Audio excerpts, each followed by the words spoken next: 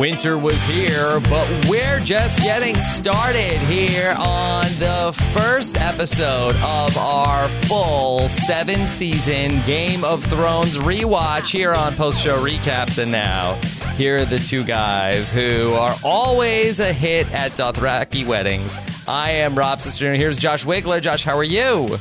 I am very dull at Dothraki weddings. I don't know what you're talking about. Like, the more deaths that occur, the more I want to leave. I just call my Druber and get out of there. We're easy marks at the Dothraki wedding. We're sort of like hanging out by the Rotten Hearts, picking a little bit. And somebody's like, boy, this wedding is slowing down. We need to kill a couple of people. Those guys look like easy marks. They don't even have braids. Let's get them. Yeah, we're braidless. So that's our first thing. I think if we're going to Dothraki weddings, we want to make sure that we at least bring clip-ons, I think. Sure, yeah, clip-ons are good. I think you want a clip-on Very braid frowned for upon sure. in Dothraki culture. But, aside from the fact that I would just be fearing for my life the entire time, the food isn't so good. You know, it's just like horse hearts and horse meat. I'm not really into it. Not feeling it, so. Let's just get this out of the way, because I think there's a lot of people who are listening to this like, am I going to get spoiled? Or I hope there's spoilers because I've seen everything. Josh, can you lay out right now what people are in store for here, at least in the beginning of this podcast? Sure. Well, welcome to Winter Was Here. This is our official rewatch of all of Game of Thrones. As we are recording this, we have only 6 episodes left before Game of Thrones completely wrapped. 7th season ended just a couple of weeks ago, and the rumor is it's going to be a long off season, potentially as late as end of 2018, maybe beginning of 2019. Nobody really knows when Game of Thrones is going to air those final 6 episodes. So we want to keep the ball rolling, the snowball rolling, as it were. It's a very long stretch between new episodes of Game of Thrones, and this is the last off-season that we're ever going to have when it comes to Game of Thrones until a bunch of spin-off shows and successor shows that are supposedly in the works. But this is our only guaranteed final off-season between seasons of Game of Thrones. So what better time than now to go back through all of Game of Thrones and survey the land and look at all these different characters and all of these different storylines that were being set up along the way, given everything that we know now. So we're doing that in collaboration with my home base at The Hollywood Reporter and Post-Show Recaps, teaming up once again for some Game of Thrones podcasting. And we're going to try and kill 2 birds with 1 stone, Rob. I think we are going to try and satisfy the people who have never watched a single episode of Game of Thrones before, and also the people who have been really deeply in on the Game of Thrones. So we're going to spend the first few minutes of every podcast talking about the week's episode in a spoiler-free context. Who knows how long we will actually spend on that section of the show, but we'll spend some time on that in case you're just deciding to dip your toes into the Game of Thrones pond for the first time. And then we will go full tilt spoiler mode. We will make sure to sound the alarm, blow the horn, as it were, as soon as we get to that section. And we'll talk about the episode and the developments from the episode and character moments and ironic quotes and all of these things that are particularly noteworthy now, given everything that we know through 7 seasons of Game of Thrones. So it should be fairly extensive. It should be fairly elaborate. It's going to be weekly.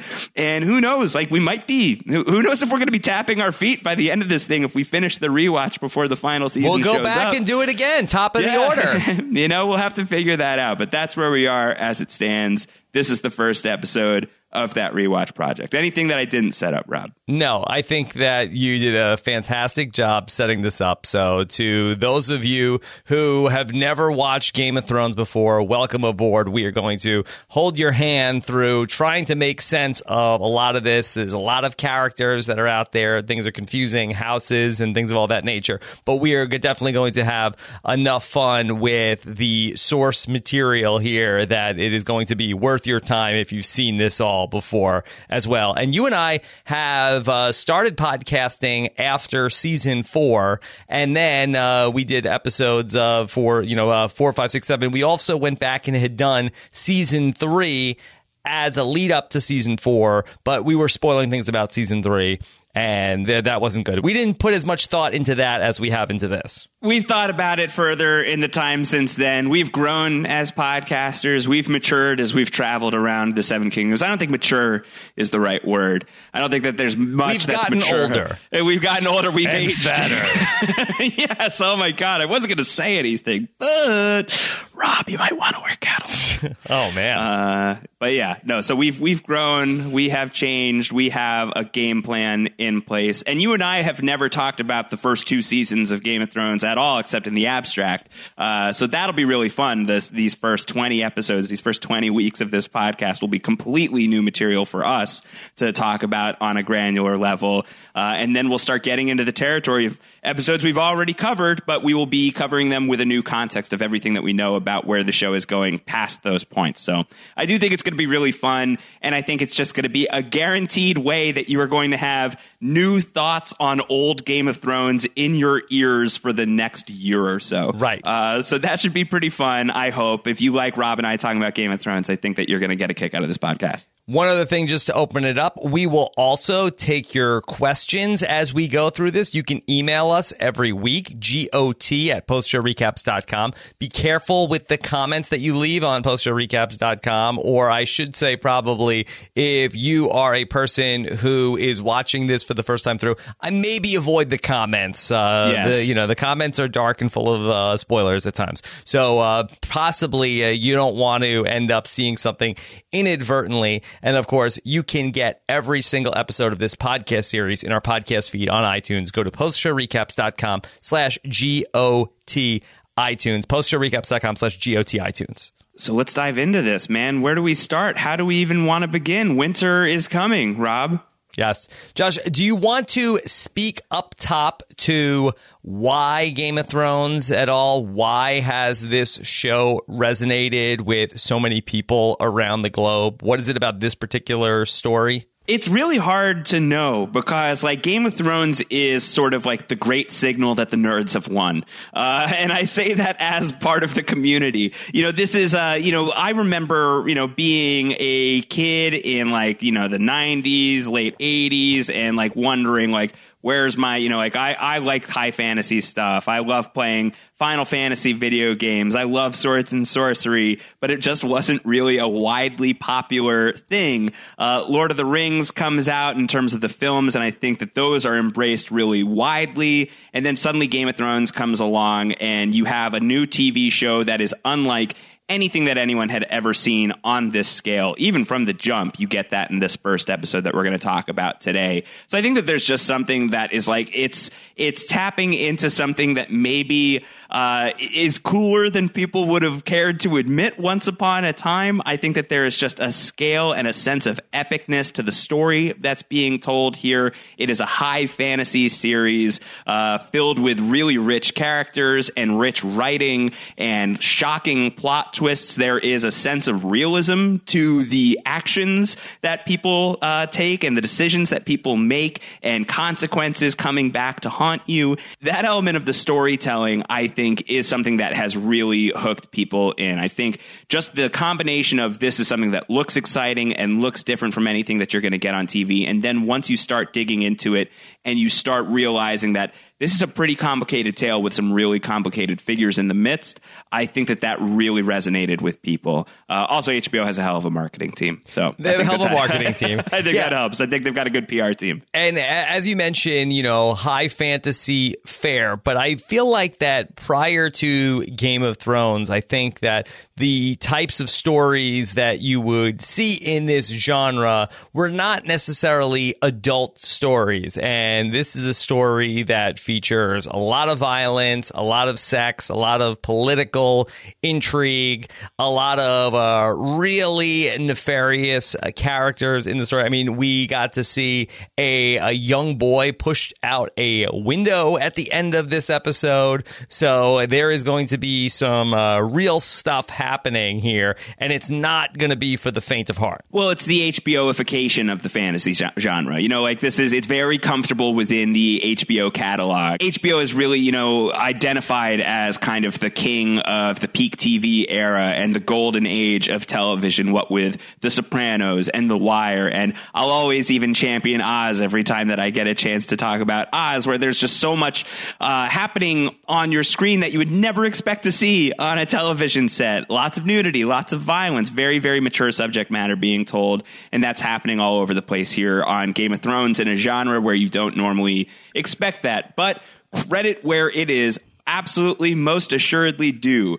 Game of Thrones originally stems from the brain of one person, and that is George R.R. Martin, who is the author of a series of novels called A Song of Ice and Fire, which is what Game of Thrones is based on. A planned series of 7 books total. Only 5 of them exist in actuality right now, but hopefully 2 more are on their way. And this story started, I believe George R.R. Martin wrote his first outline for this series, I think back in like 1993 or somewhere around there. The first book comes out in 1996, and the most recently published book has come out in 2011, the summer after the first season of Game of Thrones debuted. So this all comes from this guy. When you see upsetting plot developments on this show, when you start losing potentially characters that you do not want to lose, or whenever something happens that makes you upset, you should blame George R.R. Martin first. He is the person who dreamed these things up. And likewise, when you see something that just gets your arms shooting up into the air and you're so excited about what you've just seen on television, a lot of that comes from him as well. So he's the granddaddy of this show. He is the man from which all of this sprung out of his brain and onto your television screen. So all props to George R.R. Martin for setting the tone, creating the story, creating the world, creating these characters. And then lots and lots of credit, of course, to David Benioff and Dan Weiss, the co-creators and showrunners of Game of Thrones, the TV series, and their entire team. It's a really massive effort. It's a show that's shot across multiple countries, different continents even. It is a production. It is a heavy, heavy production, the likes of which we've really never seen on television before. I think it's also worth adding that this first season is adapted from the first book, and then the second season is adapted from the second book, and then things start to get a little wonky after that. But at least over the course of these 10 episodes, this is pretty much very faithful to the first book, A Game of Thrones by George R.R. Martin. Yeah, with some, exceptions here and there, like some details that you just can't adapt from the book because of budgetary reasons or trying to streamline the story a little bit. But if you're so interested in getting into Game of Thrones and you want to read the books concurrently with watching the show for the first time, Rob's exactly right. The first season matches pretty well with the first book, and the second season with the second book, and the third and fourth seasons match up quite well with the third book. And then it really starts to kind of go off the rails just a touch. So that's, you're kind of just in the waters of like nobody really knows what the hell is going on anymore by the time you reach the fifth season. Yeah. So it's fun. It's a really rich world. It's a daunting world as well because there are so many different people and so many different names and, countries and cities with their own cultures that are very highly realized that you're probably going to want to go and Google and learn more about. Don't do that. I don't recommend that you do that because that's a very easy way to spoil yourself on a lot of the show and a lot of the surprises. So hopefully we can clear some of that stuff up for you without you dipping into the spoiler waters. It's a tough show to really do your research into until you've seen the whole thing. So just try to follow along, try to pay attention to the character names, and we'll be talking about them a lot. So hopefully you'll get them. Josh, is there anything else you want to set up about this world before we get into some of the plot developments from this episode? No, I think just very generally, Game of Thrones takes place in a world that I don't believe that there is an official name for the planet on which Game of Thrones takes place. Planetos is sort of like the name for it that I think the fans have given it. I don't think that it's the official name of the planet, but you can call it Planetos and we can call it Planetos. Planetios is maybe an alternate title for what this project could have been. But the main action takes place in a continent and a country called Westeros, also known as the Seven Kingdoms, where there are all of these different regions within this kind of, European-like place, this feudal society where everybody is answering to the king who sits on the Iron Throne. That is Robert Baratheon, who you meet in this episode, and the Stark family, who we're going to meet in this episode. They reign in the north, and the Lannisters are all the way out on the western side of the continent. So there's all sorts of different people who are very territorial, and there's going to be a lot of contention in terms of power struggles and interpolitical fighting. And then there's also going to be storylines that take place on a continent across from Westeros called Essos, which is the place where you're going to see the Daenerys Targaryen storyline from this episode. So lots, again, like we'll catalog these places as we get to them, because there's a lot of information and a lot of different names, and it can get very confusing if you don't track them all. The other part of this story, which I think can be a lot to handle for a new viewer, is that there is a very rich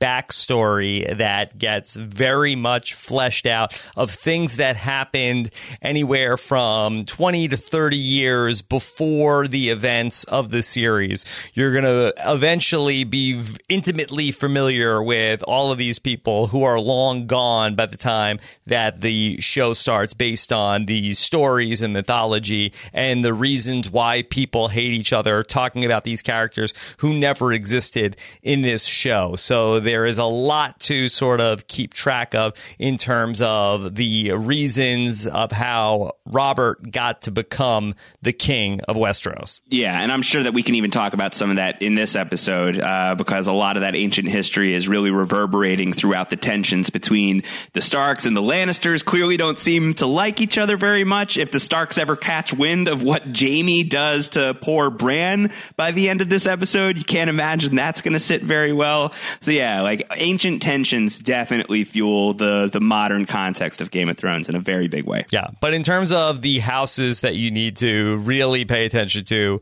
here in the beginning, you have the Starks, who are in the north. Then you have the Lannisters, which are Cersei and Jaime, and the Baratheons, which is Robert, and Robert is married to Cersei. So she is, Lannister by birth, but she is married to King Baratheon. Yeah, she's married into the Baratheon family, and Robert is the first Baratheon king. Coming into Game of Thrones, he is the first person not named Targaryen to be sitting upon the Iron Throne, at least in official context. The Targaryens were the family that had been in charge of Westeros ever since the Seven Kingdoms were united. Once upon a time, they were all just it was the wild Westeros. You know, nobody was really under the same roof, and this guy called Aegon the Conqueror settles Westeros and settles everybody down, and centuries later, a rebellion occurs, the details of which we can get into over the course of these podcasts,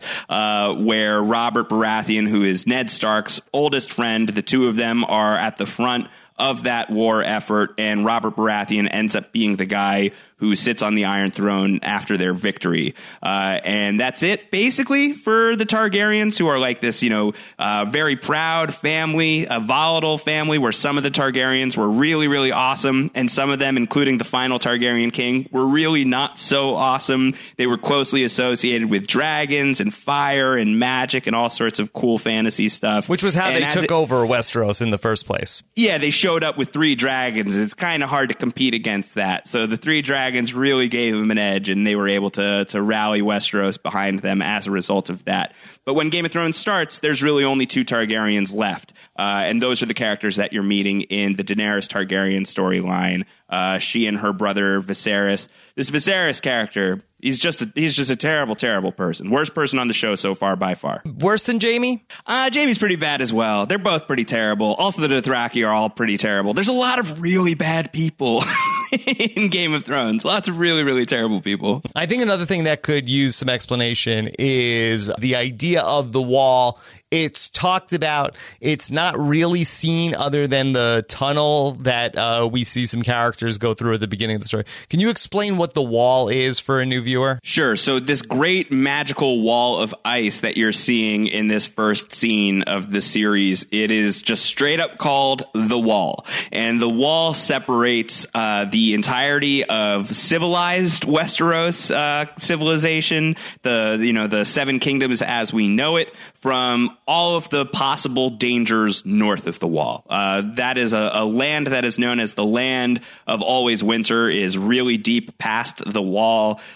Before you get to that area, there's just kind of like, again, the Wild Westeros to an extent, where there are a lot of people called wildlings and free folk and people who do not adhere to the rules of the Seven Kingdoms that are being kept at bay by an organization called the Night's Watch. That's where Uncle Benjen Stark, who shows up and hangs out with a young fellow named Jon Snow in this first episode, that's where he comes from. And so that's their purpose, is that they are sitting on the wall and making sure that Westeros is protected from ancient threats that possibly could still be lurking back there. Though by the time that we're picking up the story in Game of Thrones, nobody really thinks that any of these kind of like mythical monsters from thousands and thousands of years ago still exist.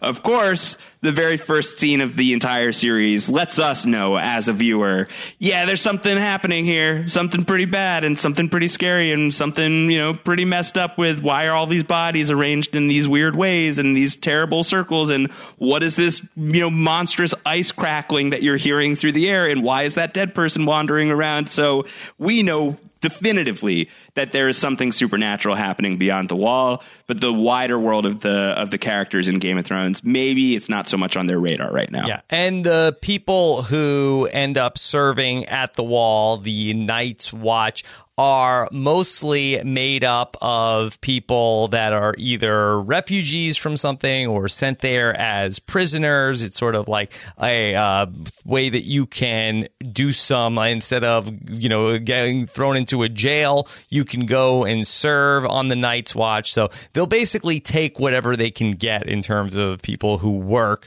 up at the Night's Watch. They would even take you and me. Like, you and I could even go to the Night's Watch. Like, hey, you guys are like warm-blooded human beings. Sure, we'll take you. Right. The Night's Watch has definitely seen better days, Josh. They are in a bit of a rut, and unfortunately, their best days are behind them. Yeah, the salad days of the Night's Watch are in the past, and they are currently just like hanging on. They're just doing what they can. They're not really getting funded. It seems like now would be a good time to fund these people. We'll see if that happens. But yeah, so that's the situation with what's going on at the Wall. And clearly this first scene, truly a cold open, Rob, really clues us into the fact that this is going to be a show that is dealing with a lot of like political wheeling and dealing and a lot of murder intrigue, as we're seeing with this whole Jon Arryn mystery that is being put forward by the end of the first hour of the entire series. But there's clearly something a lot more menacing lurking in the distance, and that's something worth keeping an eye on for sure. All right, Josh, is there anything else that you want to set up before we are allowed to speak more freely about this first episode of Game of Thrones? No, let's do it. I mean, watch that first episode. I'm assuming that you have at this point. Join us next week. We'll talk about the second one. We'll start clarifying a few of the things that you're seeing in that episode. But otherwise, now we're getting into the part where you shouldn't listen any further unless you've seen everything on Game of Thrones through 7 seasons. We're going to get into super spoiler territory. Okay, so when you hear this sound from the Horn of Winter, that means no more, that you are not safe to listen anymore. The spoilers are coming, and you should get out now. Oh my God, the buzzer of winter. Okay, so that was real. Here. This was not a test, okay? All right, so that's it. That's it. No more. No more. Oh, man. All right. So we're officially beyond the wall. So, like, if anyone hasn't gotten out in time, like, they're going to be really upset when I say, like, every single character is dead by the end of the first season. Everyone you care about. All of them are gone. Everyone you care about. Okay. No, seriously. Get out of here. Go. We're really going to start talking about stuff in a second here. Josh, very excited. So there's actually a lot of things that have some major ramifications throughout the next 7 seasons of the show, or the following 6 seasons of the show, in this first episode of Game of Thrones. It's a really fun episode to go back and watch, being right on the edge of the finale right now. Like, it's really impressive. I know that there was a lot of like production hiccups behind this first episode, even some recasting. Can you speak to that? Yeah, as much as I know, and I don't know a ton about it, honestly, I know that at least like Michelle Fairley, who plays Catelyn Stark, was not the original actress to play Catelyn Stark. Emilia Clarke was not the original Daenerys Targaryen. So there was some recasting. I don't think that they were super happy, HBO or even Benioff and Weiss, perhaps even Martin, were happy with the first episode produced. So there was a lot of reshooting along the way in the first season. You don't really, at least I don't really catch much of a whiff of those hiccups here as we're watching this first episode. It's such a compelling first episode of the show. But there are some interesting things here. For me, Tyrion Lannister's look here in this premiere episode is so funny every time I've rewatched this. There is like a real adherence to a lot of the. I know that there have been stories about like just like sort of like the faithfulness to the way that Martin wrote the characters in the books in these first seasons, or at least the first season of the show, and Tyrion's aesthetic is one of them, and it's easy to forget because Peter Dinklage has been allowed to have just like brown hair, big beard over the years, but yeah, he starts out with this like stark blonde hair, Lannister or blonde even hair, or like even Targaryen blonde hair potentially. I know that there are the people out there who still really feel like there's a Tyrion Targaryen theory, and his hair is almost more Targaryen than it is Lannister. But yeah, he looks like a goof, and his very first scene of the entire series is very, very odd and goofy, given like the dark journey we know that Tyrion's going to go on. Yeah, I really am surprised that the Starks allow for these brothels to really under Ned's watch, like the Honorable Ned Stark. Like, I'm surprised that there is like a flourishing brothel business. Yeah, well, I think it's like in the Wintertown. It's like not directly under like his immediate priority list. I don't think it's like within Winterfell proper that this is going on. But Ned's also kind of like, hey, you got to make a living. Probably like just be safe, everyone be cool, everyone be healthy. Be healthy. Okay. Isn't it nice to see Ned Stark again, by the way? First time we've been seeing this guy in action in a long time. Well, it's nice to see everybody again, and not by way of warging or like a three-eyed raven. It's nice to see everybody happy and healthy and alive. So that's really fun in terms of just visiting with everybody. Josh, the episode opens up with this scene that is beyond the wall. And to me, I just trying to reconcile, okay, now that I like kind of know what's going on with the White Walkers and everything like that, it seems like that this scene is taking place directly on the other side of the wall. And it feels like that, at least in terms of the location of the White Walkers, that seems off to me. I was watching this with a friend, and he commented, like, so the White Walkers haven't been active in thousands and thousands of years. Like, what have they been doing?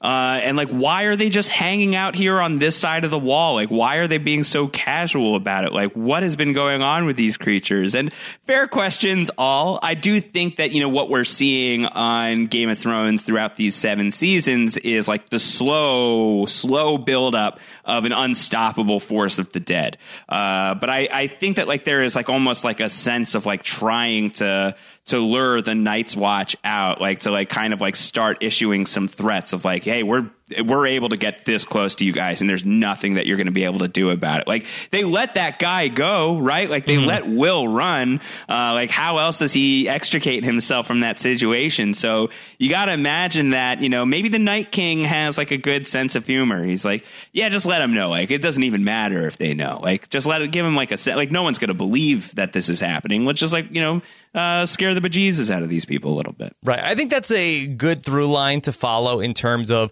how omniscient is the Night King. It's something that came up in season 7 when we talk about, okay, did he want everybody to come north so that Dany would come so that he could kill Viserion and have an ice dragon so he can get across the wall? So was all of this part of what they wanted to do? Right. Yeah. No, fair question. So I think that that'll be fun to like kind of, as much as we can, track the White Walker motivations, but we're not going to have a ton of material to mine in that regard. I don't think in the first season. In the Dragonglass mine.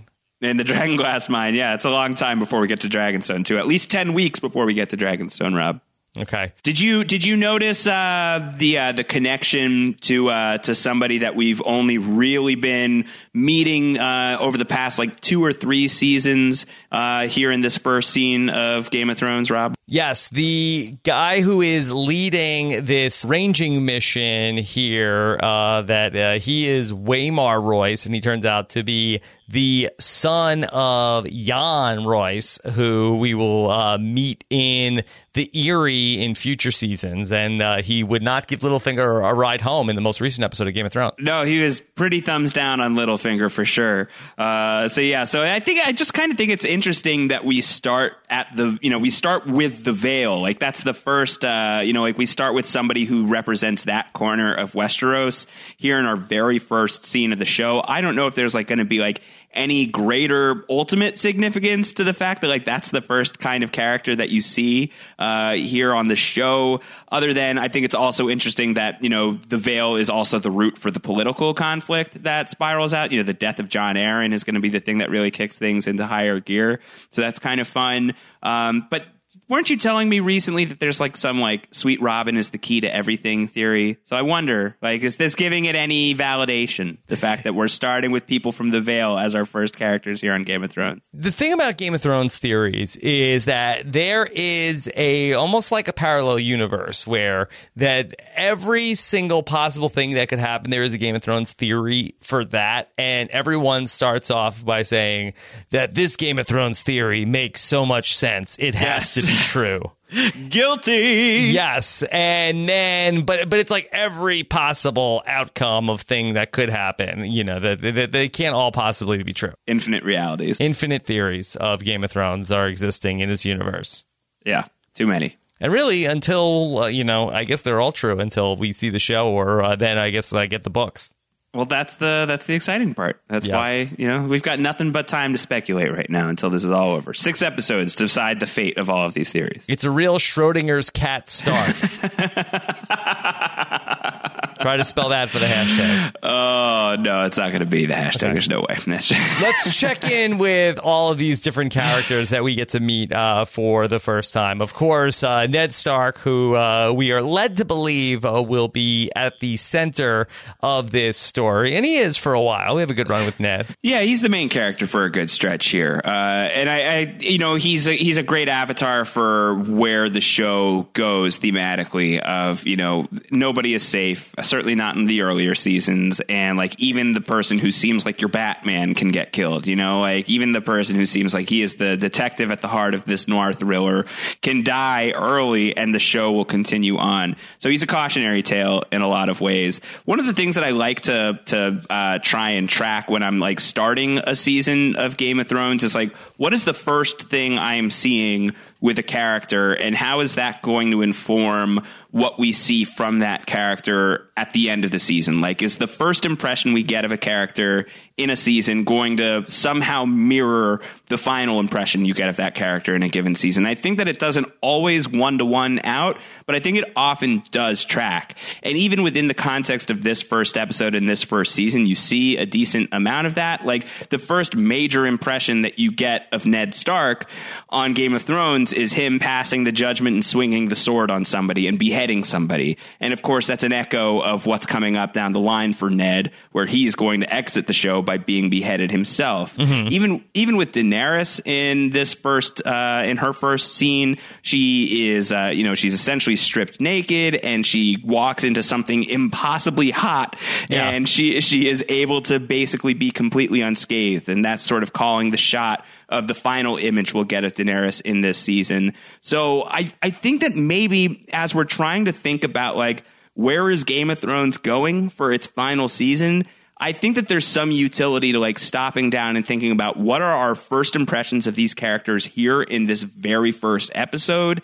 And can we start calling some shots of what that might inform for our final impressions of them, not just in this season, but where we think they might be going overall? That's really great. I had never thought about those things or thought about it in those terms, but that's really fun to go back and take a look at that. Yeah, I think, like, you know, the first thing that you see of Bran Stark, he's like trying to like hit a target. You know, he's trying to like shoot an arrow and hit this thing, and he's missing. And it makes you wonder, like, is it going to require, like, Jon Snow is there, he's like trying to guide him through it. Is it going to require some sort of collaboration with his brother or his, you know, his cousin, I guess, or his family to like complete the job? Or the fact that the very first thing that you see from Sansa Stark is that she's being essentially praised by the people of Winterfell for her needlework and for her like gifts in sewing and her ladylike abilities, and she talks about how she wants nothing more in the world than to be a queen. Are we setting the stage for the fact that maybe that's somewhere she could be going at some point down the line? Or the fact that Jaime and Cersei's very first scene in Game of Thrones is talking about how, do you think like Robert knows what Jon Arryn was suspecting, that you and I are in bed together and like we're doing the incest thing? Do you think that that's something that he knows? And they're like, no, if he knew that, we'd be dead. Like, if anyone finds out about us, we're dead. And it makes me wonder, like, okay, so will the final impression of these characters be that like their relationship will get them killed? Is that something that is going to lead to their deaths? And then if the first scene of Tyrion is somehow calling the shot on the final scene of Tyrion, I don't even want to begin imagining what our last look on Peter Dinklage is going to be, but it could be pretty wild. Pretty wild.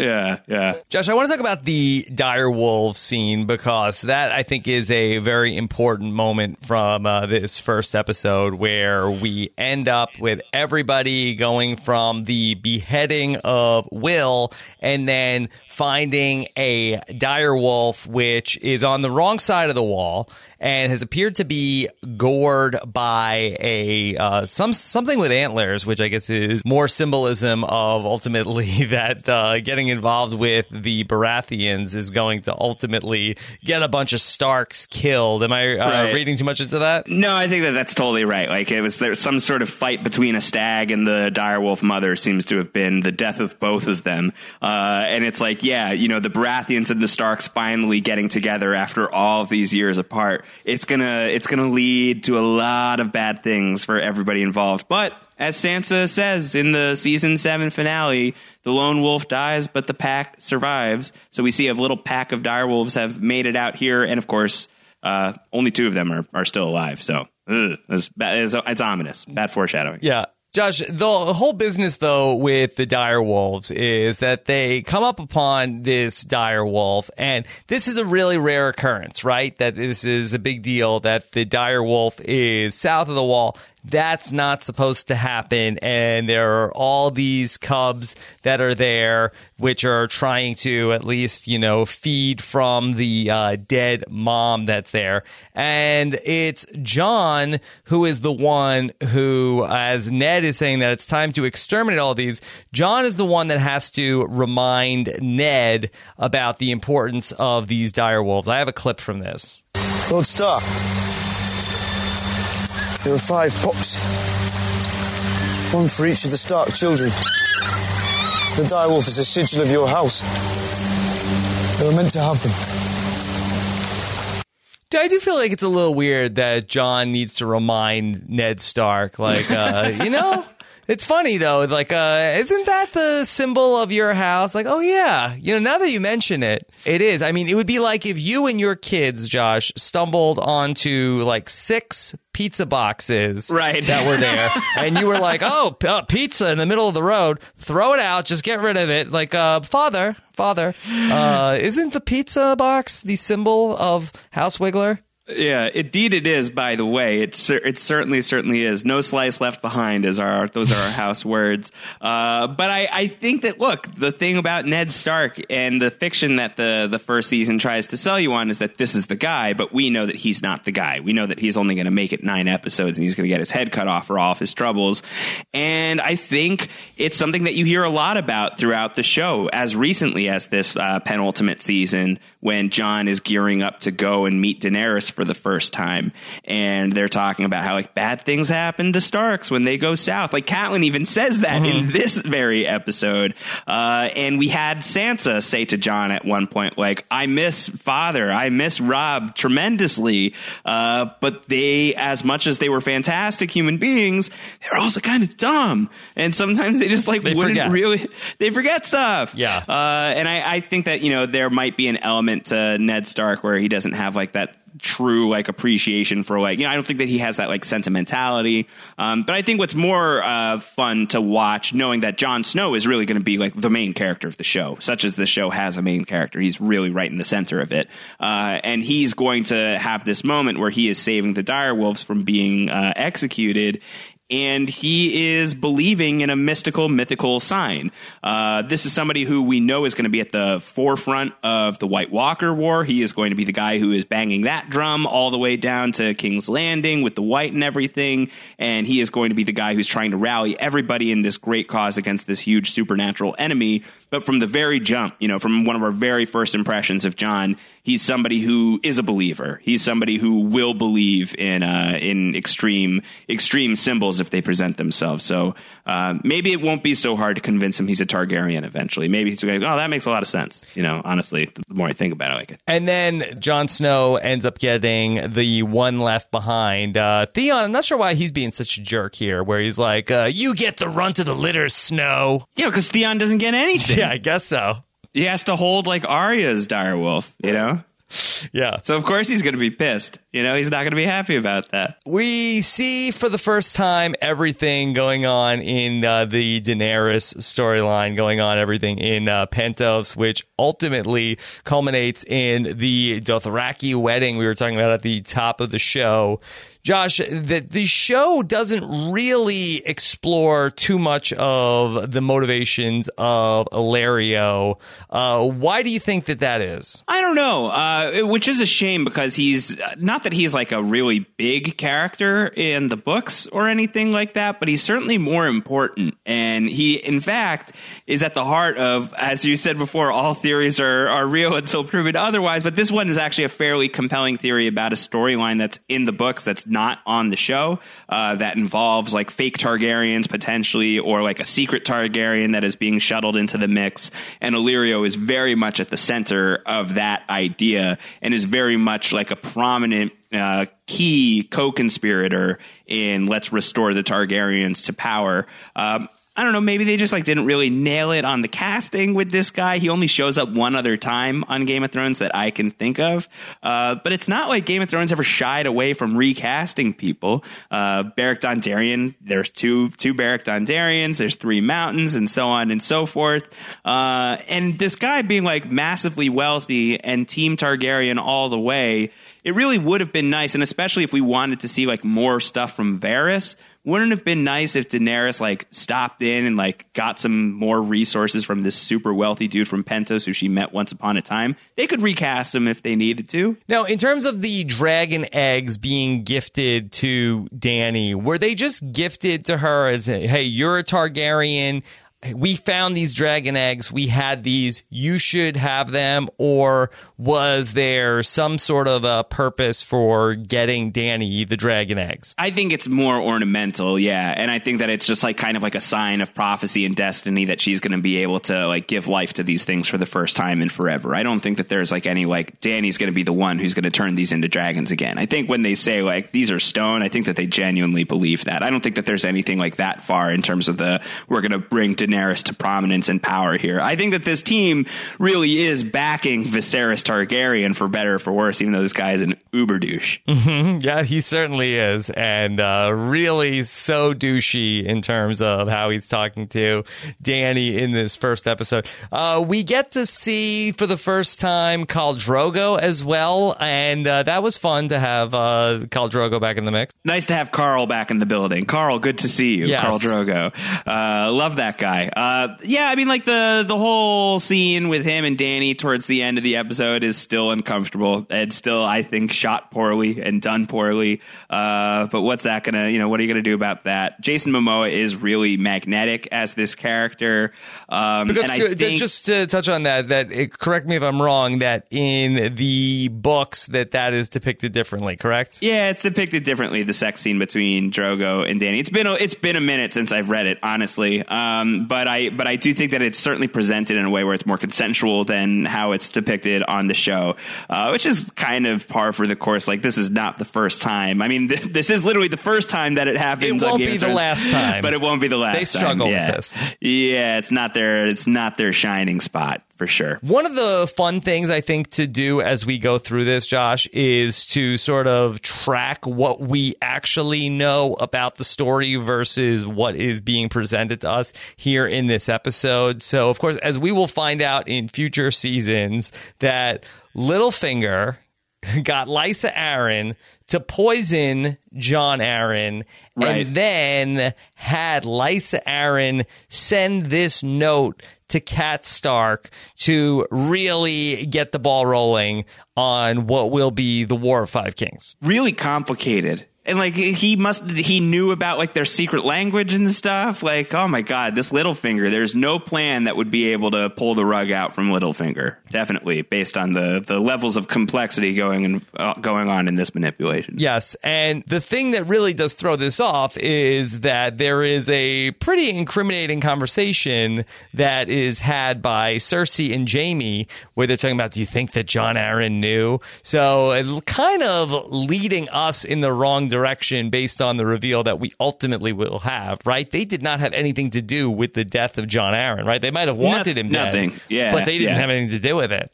Yeah, exactly. Like, Jon Arryn's investigating them. Jon Arryn's looking into like the hunch that there's something amiss with the Lannister children or the Baratheon children who are secretly Lannister children. So I mean, obviously they're setting up the idea that these two feel like the main culprits. And I think that a lot of that is, preserving a later reveal, and also I think getting you disarmed for when Jaime starts taking a little bit more of a heroic turn later on down the line. But yeah, there's a lot of misdirecting going on with this storyline, and it doesn't become any clearer really, I think, until season 4, pretty much when Littlefinger just like kind of fesses up to the whole thing. Yeah, it is a real misdirect, because you would think that Jaime and Cersei would be like, boy, it's a good thing Jon Arryn died, because he was really, looking into a lot of things that he shouldn't have been. So this is, for us, this is actually a pretty good thing that he died. I mean, we didn't kill him, obviously, but glad somebody else took care of this mess for us. It was close call. Close call. Very close call. It was a close call. Speaking of close, Rob, did you like that Tyrion in the scene where he's in the brothel? That scene ends with him saying, "Close the door! Close the door! Close the door!" Yeah. Clodor indeed. Clodor. So that was a bit of a sign of what was to come for Tyrion and Hodor. Maybe that is foreshadowing that Tyrion's final fate is that he will end this series as Clodor. Mm-hmm. Right. Yeah. Also, with knowing everything that we've come to know officially about Rhaegar Targaryen and Lyanna, Robert Baratheon does come off looking like a major doofus in terms of like, oh, Lyanna, she was the one. She was the one that got away. Yeah, he was really unplugged in terms of what actually happened over there. And Ned must just be like, oh, man, if only you knew, buddy. You knew. Bro, she wasn't that into you. No, really not feeling it at all. But this is kind of an interesting scene, this scene in the crypt between Robert and Ned in the context of what we've gotten through 7 seasons of the show, and the final episode that we've seen, The Dragon and the Wolf, the season 7 finale, where it comes out that before she died, Lyanna Stark straight up told Ned Jon is named Aegon Targaryen. So you got to imagine that Ned knows that not only is Jon, of Targaryen descent, but he is a legitimate Targaryen. And Ned, who is this guy who's supposed to be kind of like this picture of honor and duty and loyalty and everything like that, he says to Robert here, like, but, don't worry about it. Like, the Targaryens are gone. So on this matter, on this subject at least, like, Ned Stark, I don't want to say had no trouble lying through his teeth about this, particular topic, the Targaryen topic, but he's certainly lying through his teeth in this moment. Maybe not easily, but he very much is lying horribly to his best friend, Robert Baratheon. Robert Baratheon was pretty classic during the feast that they end up having where, they're having this big party at Winterfell, and Robert Baratheon's almost just like straight up making out with different wenches at the party. He's a filthy guy. He's a filthy guy. Speaking of just Cersei kind of was right there. There's just lots of bad looks, for King Robert, for Bobby B here. There's that. It's just not great to be doing that so publicly. He's completely wrong about Rhaegar Targaryen. He has the whole "you got fat" line to Ned, which is, obviously just like a funny line, and it's Robert who's gotten fat and not Ned. But again, kind of a further reflection on how far he's fallen. Yeah, but Ned's eyebrow back to Robert there is amazing. Pretty clutch. Yeah, pretty clutch. But he also says to Bran, "Oh yeah, Bran, you're going to be a soldier." Nope, swing and a miss. You missed that one too. Yeah, it's just all of his reads are wildly wrong for Bobby B. The "you got fat" line is pretty fun too, in connection to Jon and Gendry meeting for the first time in season 7. The scenes are kind of similar. What are some other pieces of dialogue that jumped out to you in this first episode? I love Benjen Stark, again, talking about first impressions, echoing or possibly foreshadowing their final notes on the show. The first scene we ever see of Benjen is just kind of riding in out of nowhere and hanging out with Jon Snow. That's very much how he's going to go. And he makes he says something that is going to be fairly classic in the grand scheme of things, I think. The wall isn't going anywhere. Talking about not calling your shot in the accurate sense. The wall, as we saw in The Dragon and the Wolf, it went somewhere, and it was nowhere good. It was very bad. Yeah, it did go somewhere. One of the other moments that I really love from this first episode is the barbershop scene at Winterfell. What is going on there with Jon and Robb and Theon at the barbershop that I guess Kat said everybody needs to get a shave before Cersei shows up? Yeah, and cutting Kit Harington's hair before it was a big deal. Nobody is their cackles aren't raised, no pitchforks and torches are coming out for this, but call it 5 seasons later, and if you're harming a hair on Kit Harington's head, it's all over, all the paparazzi are all over it. I'm probably writing 6 stories about it. Nobody cared back in the first episode of the show. Yeah, and Game of Thrones will come a long way in terms of the effects, but I would say that in terms of here in the first season, there may be some wonky stuff going on. I think that Bran climbing and Bran on the roof of Winterfell, I think, was not some of the best effects work that they've done on the show. Maybe not. Can be forgiven because it's the very first episode of the series, but you're probably right on that. I did get really excited at the prospect of an eventual Jaime and Bran reunion after watching this scene again for the first time in a while, where Jaime pushes Bran out of the window and says, "The things I do for love." Classic quote. This episode had a lot of classic quotes. Some of the things that you just remember forever. All dwarves are bastards in their father's eyes is another one. A Dothraki wedding without at least 3 deaths is considered a dull affair. I think those are 3 of the best quotes that you'll ever find on the show, and here they are in the premiere. But seeing Jaime push Bran out the window and leaving season 7, we know that Jaime is heading north to fight in the war against the White Walkers, where Bran is very much an essential ingredient. We're speculating what could possibly happen to Winterfell in the final season premiere. It could get destroyed. The Starks could be driven out, they might be on the road and needing help. Can you imagine the scenario where sort of in the same way where Brienne of Tarth came in and saved Sansa in the season 6 premiere? How ironic would it be if Jaime is instrumental in saving Bran at some point down the line, or whatever that reunion is going to look like? I'm really amped up to see how that's all going to come together. Yeah, it'll be very fun to see what ultimately happens. That the dialogue between Jaime and Bran exists of that Bran is looking in the window and Jaime wants to know, how old are you? And then he ends up with his famous "the things I do for love." Not sure why he needed to know how old Bran was before he pushed him out the window. It's just doing the mental calculus of If you're like 13, like I'm definitely pushing you out the window. Like if you're double digits, but like sub 13, like it'll be hard to do, but I'll do it. Like if you were 9, I'm probably going to let you live. In hindsight, should Jamie have tried to talk his way out of this, or was it not worth it? This is the thing that anytime I'm kind of reminded of like the early Jamie Lannister, it is a little hard to reconcile him with like the more heroic version of the character we're supposedly getting into later on down the line. And the show has not always been great with that anyway, even when it's supposed to be. Like Jamie's a very complicated character, but I think one that comes off a lot better on the page than he does on screen. And that's not necessarily Nikolai Coster-Waldau's fault. I think that he has, he delivers a really kind of very, very memorable turn as Jamie Lannister, but he definitely plays him as like a pretty straight bad guy in the early going of the show. We don't know enough of his backstory at this point. We like don't know just how bad he feels about like his reputation as the Kingslayer and like everything he sacrificed in order to do all of that. But he doesn't feel so bad about anything. He does not feel that bad about, it doesn't seem like he feels that bad about pushing an 11-year-old boy out a window. So it is hard to reconcile, even going back and watching that scene. But should he have gone with like, oh, we were just wrestling, and see, at least if Bran was buying it, like, oh, okay, wrestling? Yeah. Yes, that was wrestling. We were playing. It was a game. It was a game. Come on. Have you seen what happened to my pants? What happened to them? Okay. Here, I'll race you if you want to climb. Let's climb. Let's go. But we also get to see a little bit of a confrontation between Jamie and Ned in this episode. And Jamie is inviting Ned to participate in a tournament at King's Landing. Ned doesn't fight in tournaments. He doesn't want the people that he's going to fight with to know what he's capable of doing. Turns out he's not capable of much. Well, really not great.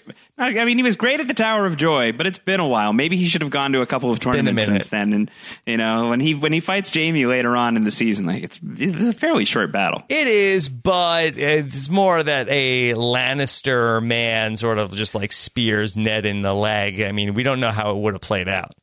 So where is Ned's radar for that kind of thing, right? Yeah, like, that wasn't good. He didn't sense that coming. Come on. Yeah, Come on, he did not imagine every scenario. But it's exciting to see how much Jamie loathed Ned and just like how anti-Stark Jamie is. Like even as Jamie has become a more likable character, like it's really, he's never enjoyed the Starks all that much. No. And when he does get to interact with them, I think that those are typically good scenes, but it's been a very long time since we've had that happen. And I think Jamie's going to have 1 or 2 interactions with Jon Snow before he leaves Winterfell in this next episode that we're going to get into. But just like seeing how much like he kind of like gives the Starks so much crap. I can't wait to see what he is going to be like when he has to like work with the Starks. That's coming up in the future, presumably. So that's a fun dynamic to start like kind of, putting your head around as we're watching these early interactions. All right, Josh, anything else from the first episode of Game of Thrones, Winter is Coming? I'm sure that we could spend a long time just like diving into all of it, but I think that we're kind of talking about, a little bit of an overview and just sort of getting our bearings here as we're starting to dig into Game of Thrones again from the jump. What I will say is it was really fun to watch this first episode after being so late in the game, as it were, the Game of Thrones, and seeing how far these characters have come, like seeing like a young Maisie Williams and a young Sophie Turner, and especially like a young Isaac Hempstead right before he, grows up to be a very, very, very, very, very tall man. Yeah. So it was really fun to see the kids in their more youthful forms. And also, we gave season 7 of Game of Thrones a decent amount of crap for its travel by map aspects and just how fast things were going in terms of the storyline. But basically, the Lannisters are on the road from King's Landing to Winterfell, and they get there in like the next scene. Granted, they say like a month has passed, so they at least acknowledge the passing of time. But you can't get mad at Game of Thrones for being super fast in its storytelling right now without at least acknowledging there's precedent. Like right in that very first episode, things move really quickly. Josh, what's coming up in episode number 2 of Game of Thrones? All right, coming up next, we're going to lose our first direwolf already. I think that happens really quickly. Not good. We're going to get to talk about Joffrey for the first time in a very long time in a meaningful way. That'll be really great. There's some really great, terrible Joffrey moments coming up. He comes off very positive in the first episode where Sansa, who, and we're all Fansas, we all love Sansa now, but Sansa does not get a great look in this first episode. Comes across very whiny, very bratty here in the pilot. Yeah, Joffrey is the golden boy of this first episode, coming off smelling like roses. Next episode's also going to see, Ned and Robert are going to be on the King's Road. The episode is literally called The King's Road, and I don't think that that's even necessarily the best road trip of the episode to my memory, because Jon and Tyrion are going to be heading towards Castle Black, and that's going to be the one of the only signs of an early relationship between these two characters that's going to end up being really important given where we go in season 7. It's going to be episodes 2 and 3 where we'll have some meaningful Jon and Tyrion scenes, so I think those will be fun to watch as well.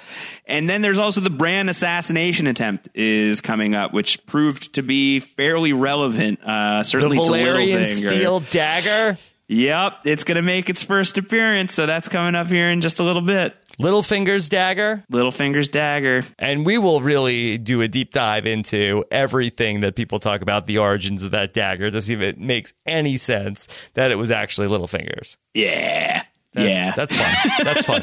We'll track that. We'll definitely track that for sure. All right. Very exciting stuff. Of course, you can send us your emails, and we will get into your questions, GOT@postshowrecaps.com. If you have a question about the second episode or even anything that we missed here from the first episode, I think we can double back if necessary. So feel free to share your thoughts. Josh, you have an idea for the hashtag? Ooh, idea for the hashtag. What was your Schrodinger's cat Stark? No? Well, that might be tough to spell. Oh, yeah. No slice left behind. No slice left behind. Blonde Tyrion is also an option. God, let's just try and forget that as much as we can. Clodor is an option. Yeah, we missed that for the Throners, so I feel like that in honor of Blonde Tyrion, who we're trying to forget, let's close the door on Blonde Tyrion. Hashtag Clodor. I like it. I like that a lot. All right. Great stuff. Of course, you could follow Josh Wigler on Twitter. He's at Round Howard to get the latest on everything he is doing, podcasting and for THR. We'll be following the Game of Thrones. Basically, that's a 12-month out of the year sport for you. It's a fun sport. I like it. And this is going to be a really fun way to keep the ball up in the air. So I'm excited about that. We'll have good stuff on the Game of Thrones front over at thr.com/Game of Thrones. So follow along if you're not doing so already. We'll have a new episode every Tuesday until we run out of episodes. So be on the lookout for that. Of course, make sure you subscribe to the podcast. Go to postshowrecaps.com/GOT iTunes and check out everything that we're doing over on postshowrecaps.com, including we are just about to launch a new series that I am going to begin talking some Star Trek as we get ready for Star Trek Discovery coming to CBS All Access later this month. Oh my God. Beam me up, Rob. I'm in. All right. So very exciting there. The crossroads of that will be when we get to Dorne and Deep Space Nine. If we can do that, that'll be fantastic. All right. Take care, everybody. Have a good one. Bye.